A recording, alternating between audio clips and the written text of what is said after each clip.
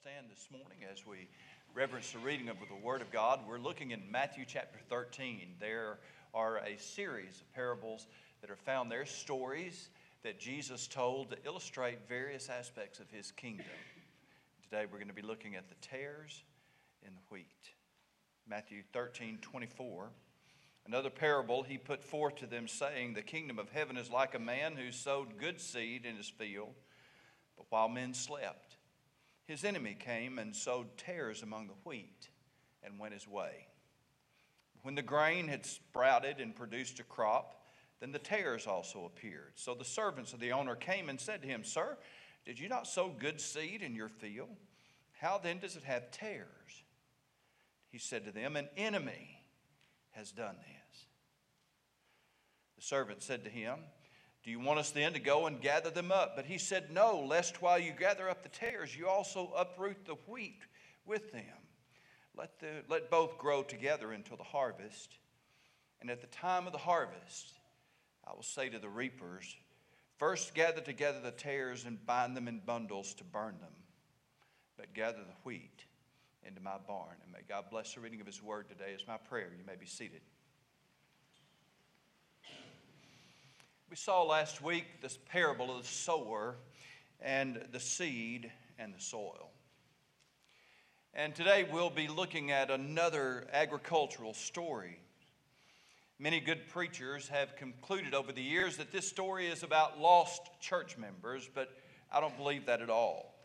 Notice as Jesus explains this, verse 36, Jesus sent the multitude away and went into the house, and his disciples came to him saying, "Explain to us the parables of the tares in the field." And he answered and said to them, "He who sows the good seed is the Son of Man. The field is the world." The field is the world, not the church, the world. The good seeds are the sons of the kingdom, but the tares are the sons of the wicked one. The enemy who sowed them is the devil. The harvest is the end of the age, and the reapers are the angels. Therefore, as the tares are gathered and burned in the fire, so it will be at the end of this age. The Son of Man will send out his angels, and they will gather out of his kingdom all things that offend and those who practice lawlessness, and will cast them into the furnace of fire. There will be wailing and gnashing of teeth. Then the righteous will shine forth as the sun in the kingdom of their Father. He who has ears to hear, let him hear." Now, we'll consider this explanation in more detail as we go along, but for now, notice that Jesus tells us the field is the world. The parable of the tares and the wheat then has to do with the presence of the kingdom of Christ in the world, which is exactly then what Jesus is telling us. The kingdom of heaven is like this, and he's going then to discuss the presence of his kingdom, his subjects, his people, as they are in the world. And how the enemy then works wherever God's people are sown into the world. The enemy works to sow his people right there along with them in the world. Due then to this work of the enemy, the children of the kingdom are going to be intertwined with the children of the wicked one in the world. Now, the children of the wicked one are not passive or inactive. Jesus said of them in John chapter 8 and verse 44, as he spoke to a group during his ministry, he said, "You are of your father, the devil, and your will is to do your father's desires. He was a murderer from the beginning and has nothing to do with the truth, because there's no truth in him. When he lies, he speaks out of his own character, for he is a liar and the father of lies. You are of your father, the devil, and your will, what you want to do, is to do the works of your father."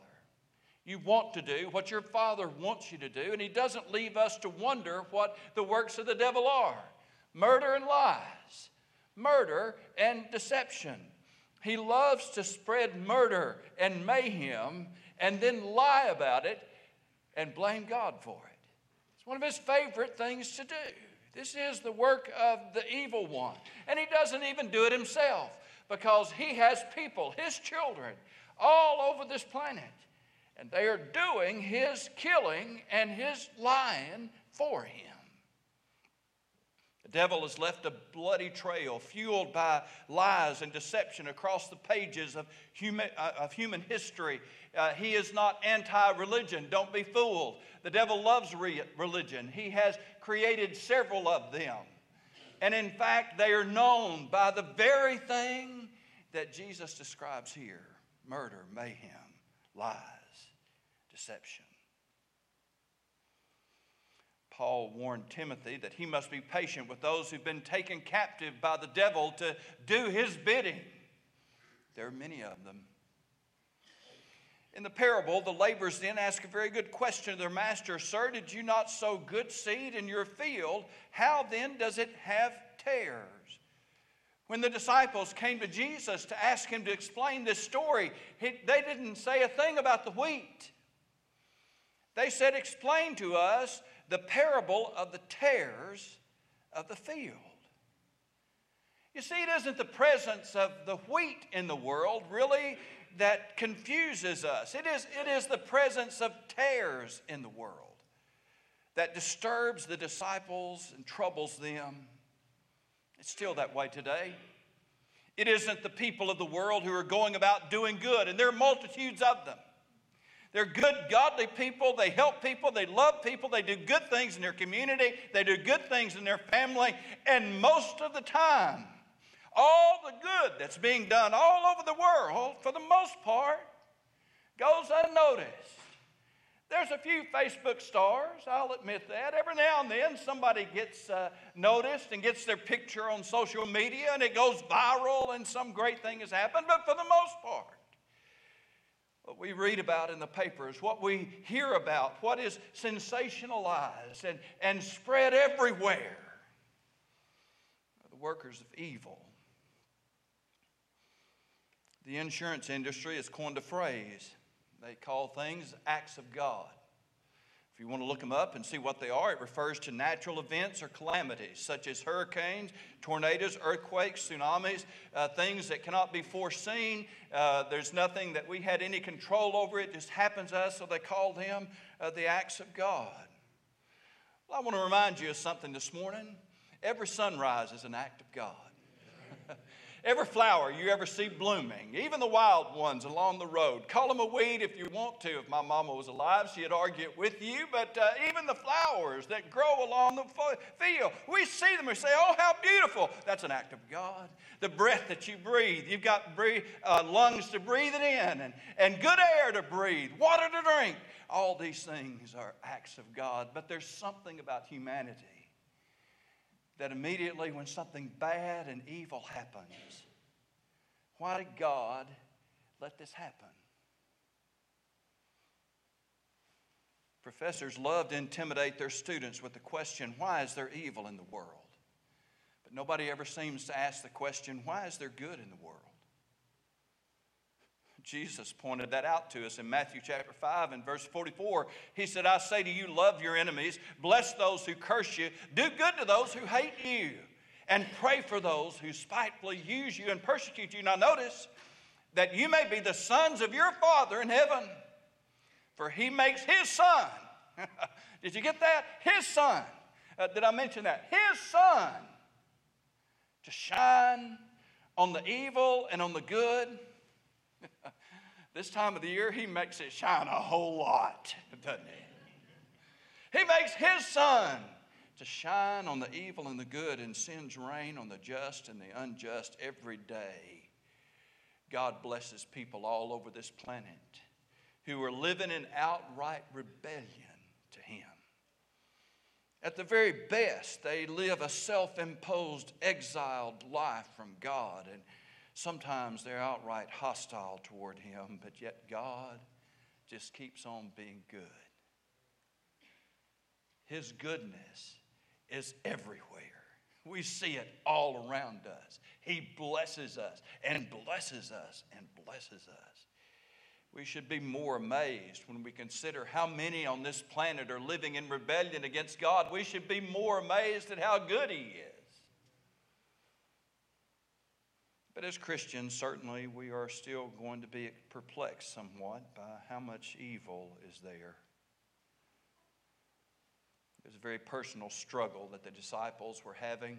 Tell us about the tares. The servants of the Master.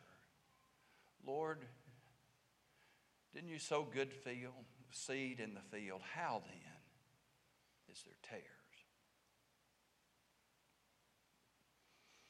There's many a godly parent in the world who says, Lord, I sowed good seed into my children. Why then is there tares?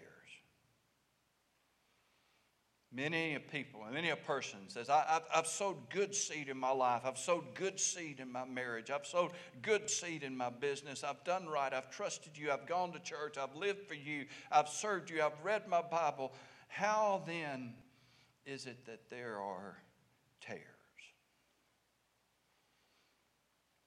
Well, this morning I'm going to use a classic outline. I would tell you who invented it if I knew, but it's one preachers have used for generations. I could improve on it, and so I decided to use it. A classic outline. It talks about the enemy, and it's right there in the text. Those are the best kind. The enigma and the end. The enemy, the enigma, and the end. First, notice the enemy. Jesus said it right up front. The tares are the sons of the wicked one. The enemy who sowed them is the devil. One of the greatest philosophical questions of humanity is, why did God make the devil? And if He did make him, of course we understand, well, He didn't make the devil. He made an angel named Lucifer, and he was the worship leader in heaven. He was the anointed cherub, the most beautiful of them all. He was lifted up with pride, and he fell. We might then ask, why did God allow him to continue to exist? Jesus does not address that at all in the parable.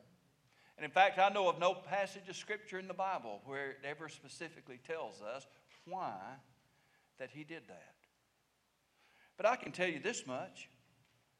The enemy exists. He's very real. And he has a name. He's the devil. On an angelic level, let's understand that God created the angels as ministering spirits. Some rebelled. He even gave the angels the opportunity to either follow Him or to rebel against Him. Some rebelled.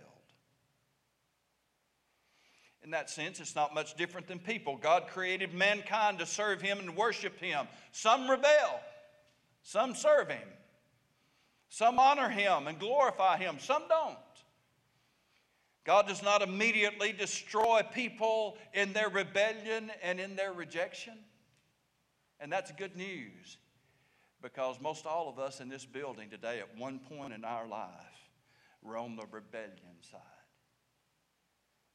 And if God sent down a lightning bolt to strike us dead the moment we rebelled against Him, there wouldn't be any of us left. So I can see how that God has created the angels, all of them as ministering spirits. Some rebelled, some followed Lucifer in his rebellion, and now they are on the devil's team.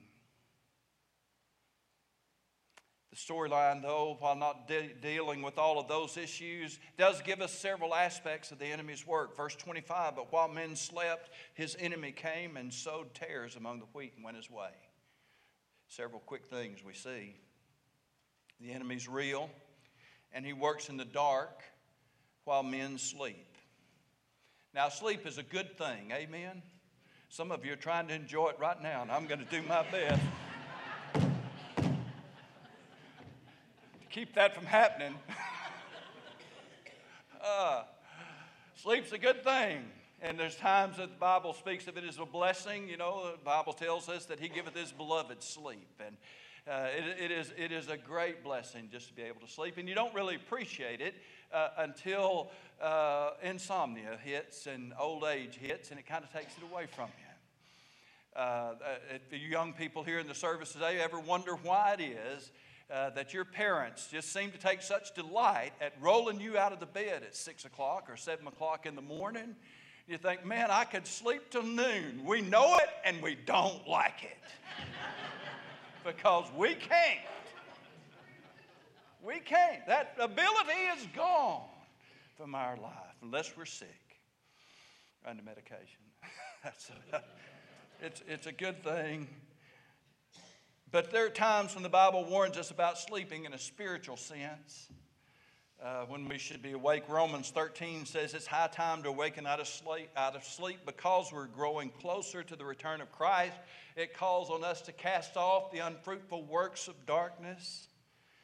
We just say this very plainly. The devil does his best work in the dark. There's a lot of evil things goes on in the dark. And the devil loves to lure us to sleep. Interestingly, the plant that Jesus described, the tares we know today as cheat or darnel, its fruit, if consumed, can be poisonous, actually cause death. But it does indeed cause slumber or sleep. Isn't that interesting? This is a time when we need to keep ourselves in the light, to stay in the Word, to put ourselves under preaching and teaching that the Holy Spirit uses to apply to our lives. Simon Peter told us to be sober and vigilant because your adversary, the devil, wanders about as a roaring lion, another one of those good animals that does good work in the dark. As a roaring lion seeks whom he may devour.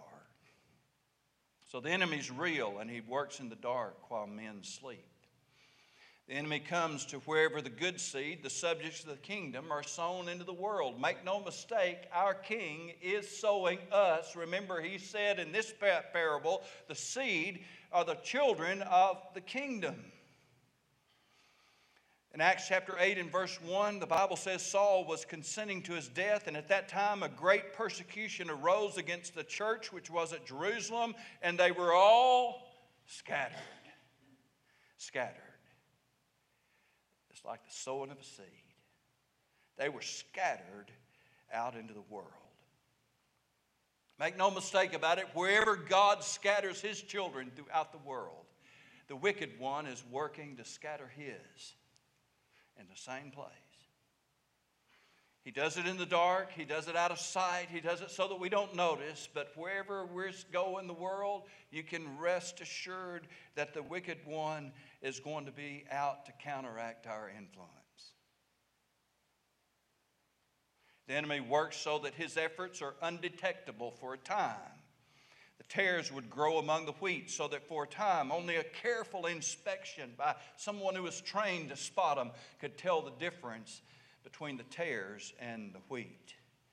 It would be grown and well-rooted and in fact bearing fruit before most people would recognize that the tares were tares.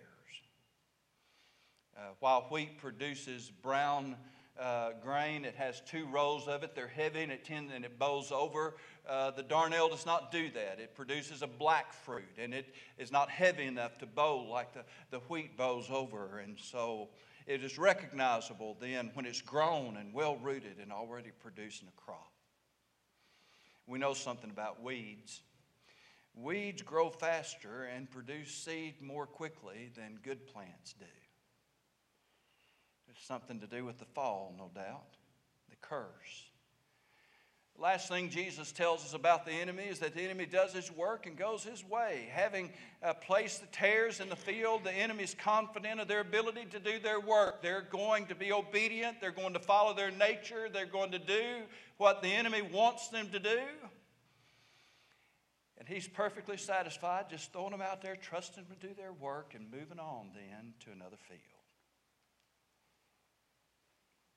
Working stealthily at night with a very effective, well-designed plan for opposition, the enemy does his work, stays out of sight, and moves along. Then we see the enigma, the puzzling thing. Because the servants of the master came to him and told him there's tares in the wheat, and the servant said to him, "Do you want us then to go and gather them up?" And the master said, "No. Lest while you gather up tares, you also uproot the wheat with them. That's a strange thing. We weed our gardens. We weed our flower beds.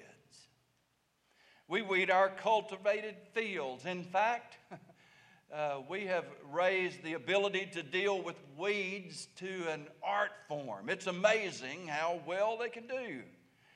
I saw a deal when I looked it up this week. Just a couple of months ago, Dow Chemical, for example, announced a new herbicide called Open Sky that will kill weeds, just about all of them, while leaving wheat completely unharmed. Isn't that a neat thing? That's not a new thing. They've been doing that all along. You're more familiar with what you spray on your yard that kills everything except Bermuda or whatever. I mean, I don't know how they do it. It's amazing. How can they create a herbicide that will kill all these plants but then leave the good seed? That's a great thing. But the master of the field presents an enigmatic solution when he says, leave them alone. Leave them alone. And he gives them a simple explanation. If you take up the tares, you will uproot some of the wheat as well. You see, the influence and the activity of those who are the children of the wicked one is intricately intertwined with the activity of those who are the children of the kingdom. And it's actually then it's inseparable. They can't do that. Now, it's hard for us. After all, if Dow Chemical and Monsanto can do it, why can't God do it? And the obvious answer to that is, of course, God's talking about people. The world, the kingdom, the children of the kingdom, the children of the wicked one. We're people. People are different. I'll give you an example with Paul the Apostle. Romans chapter 7, verse 14, Paul said, and this is an autobiographical passage, he's talking about himself. For we know that the law is spiritual, he says, but I am carnal, fleshly, sold under sin. For what I'm doing, I do not understand. For what I will to do, that I do not practice. But what I hate, that I do. If then I do what I will not to do, I agree with the law that it's good. But now it is no longer I who do it, but sin that dwells in me. For I know that in me, that is in my flesh, nothing good dwells. For to will is present with me, but how to perform what is good I do not find. For the good that I will to do, I do not do. But the evil I will not to do, that I practice.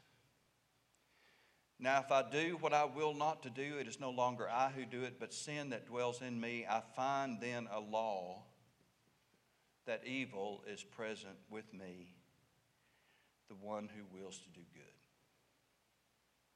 Anybody in this building identify with what Paul said?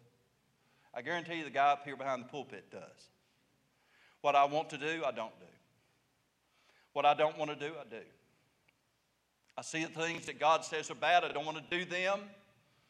And yet how to stop doing them, I can't figure out. And I can't figure out how to do the things that God tells me to do. And so here I am, and there's this law. Though I am a child of God, though I have been born from above, though I have received the Holy Spirit and He lives in my life, there is still a law. There is evil in me. There's tares in my wheat. There's tares in my wheat. God has given us a marvelous gift called imagination. It lets us dream great things. It lets us imagine what heaven must be like. It lets us think and conceive and perceive of things that are beyond our own experience. We can imagine something wonderful, something glorious that we can do. But we can also imagine things that are horribly evil and wicked and sinful. We can frame our thoughts into words and write them on paper.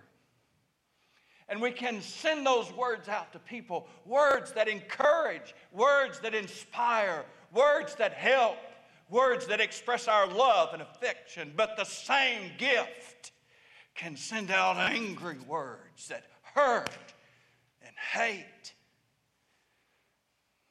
and that linger around much longer than any word of encouragement that we could have ever given. God gives us the ability to hear, to see. Our intellect lets us understand great thoughts. Our gift of hearing lets us listen to glorious songs of praise. Our eyes lets us behold God's beauty. But we can also read horrible things. We can watch horrible things. We can listen to horrible things. Look in the mirror, folks. There's tares in our wheat. And you think, well, God, why don't you just fix all that? Okay. I could take away your imagination, your ability to dream. You'd never dream a great dream again. You'd never dream a horrible thing, but I could take away your intellect so that you cannot think great thoughts or read great thoughts or understand great things and understand. And therefore, because that is there, you wouldn't be reading and understanding and learning about these awful things, but you also couldn't learn the truth of God anymore. Maybe He could just take us out of the world, and certainly God could take us out anytime He wants to. And if we go home to heaven, we'd never sin again. But listen, we'll never witness again either. Never give a testimony again. So you see, there's tares in the wheat. That's true. We can see it in our very, very own life. And hopefully this morning we can understand a little bit better about what the Master says when He says we're not going to pull up the tares, because if we do, we'll have to pull up a lot of wheat too. But God, we know, though, that these evil people, these children of the wicked one, we know they're spreading their words and their thoughts, and we know about the murder and the mayhem that they're causing in the world. We see it all the time. God, why don't you do something? We know what we know, or what we think we know, but there's a knowledge that's far greater than ours. And let me tell you something this morning. Romans chapter 8 and verse 28 is still in the Bible, and it's still as true as it's ever been. And that is that God is working all things together for good to them that love God, to them who are the called according to His purpose.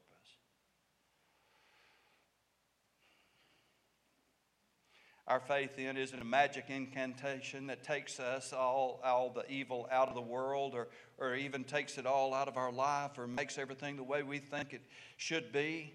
Faith in Jesus Christ then is the ability to recognize the world as it is. There are tares in the wheat. We can stare that straight in the eye and understand that the enemy's done this.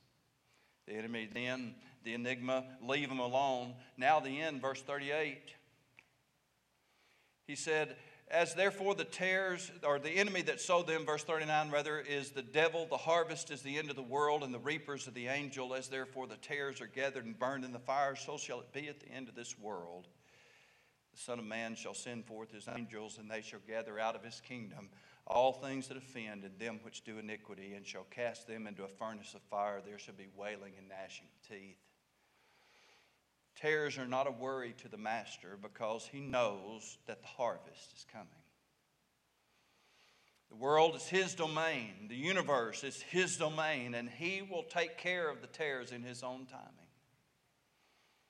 Part of the nature of the tares, though, as we've noted, is that it looks a whole lot like wheat, and we think, though, that we can tell them apart. That we could go out and we'd say, yep, that's tares. I need to pull that up. We might find out it wasn't that way at all. It might have looked that way for a while. But God, you see, knows more than we do. And so He says, at the end of the world, this will be something I'll take care of. And it's going to be my angels that'll do it. God never puts us in the tare pulling business. Instead, he sends us out in the kingdom, in the world, his inhabitants as the children of his kingdom, and tells us to bear fruit, knowing all along that there's tares in the wheat. But when he tells us that the end is going to change all this, I love the way the story ends, verse 43. Then the righteous will shine forth as the sun in the kingdom of the Father, and he who has ears to hear, let him hear. You see, it bugs us. Sometimes it bugs us a lot. That all the good that is done is overlooked. All the good that we do, all the good that I do, is often overlooked and unnoticed. Oh, if we ever mess up, though, man, no, boy, that gets a lot of attention. Everybody else who messes up, boy, that gets a lot of attention. But all of the good that's being done by godly people all over this planet this morning, for the most part, passes and nobody notices. That day is coming when all of that will change. And Jesus says that at the end, not only are the wicked, not only are the evil people on this planet going to be gathered up and cast into the eternal fires of hell, but he also tells us that my people are going to shine forth. Oh, they'll shine. A shining time for the people of God. The world's not like it ought to be. It's not like God made it to be. And though we like to blame God for all the bad that's happening, the fact is the words of Jesus still echo across our hearts today. It's an enemy that did this. Let's remember, who was it that led humanity down that path? Who was it that started all of this sin and evil in the world? Who is it that's the murderer and the liar? Who is it that is the thief that comes to kill and to steal and to destroy? You say, well, why doesn't God deal with it all? He will. He will. In his time, he will. In the meantime, you and I need to keep on bearing fruit for the kingdom, because that's what he sent us out to do. One more thought and we're done.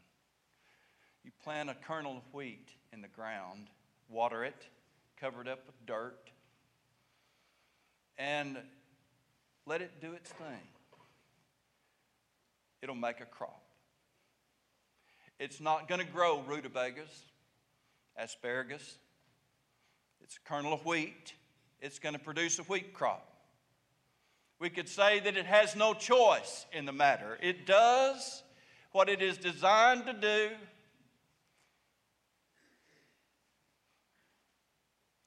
Not so with humanity. We do have a choice. And God help us, we often make the wrong choices. In fact, the Bible tells us that we've all made the wrong choices. The prophet Isaiah said it long ago, all we like sheep have gone astray. We have turned every one aside into his own way. And the Lord hath laid on him the iniquity of us all. Thank God for the cross of Jesus Christ, because that is the ultimate solution to the wickedness and evil in the world. Lord, there's tares among the wheat. Well, do tell. Just keep bearing fruit. That's what we're here to do. Let's stand together, please.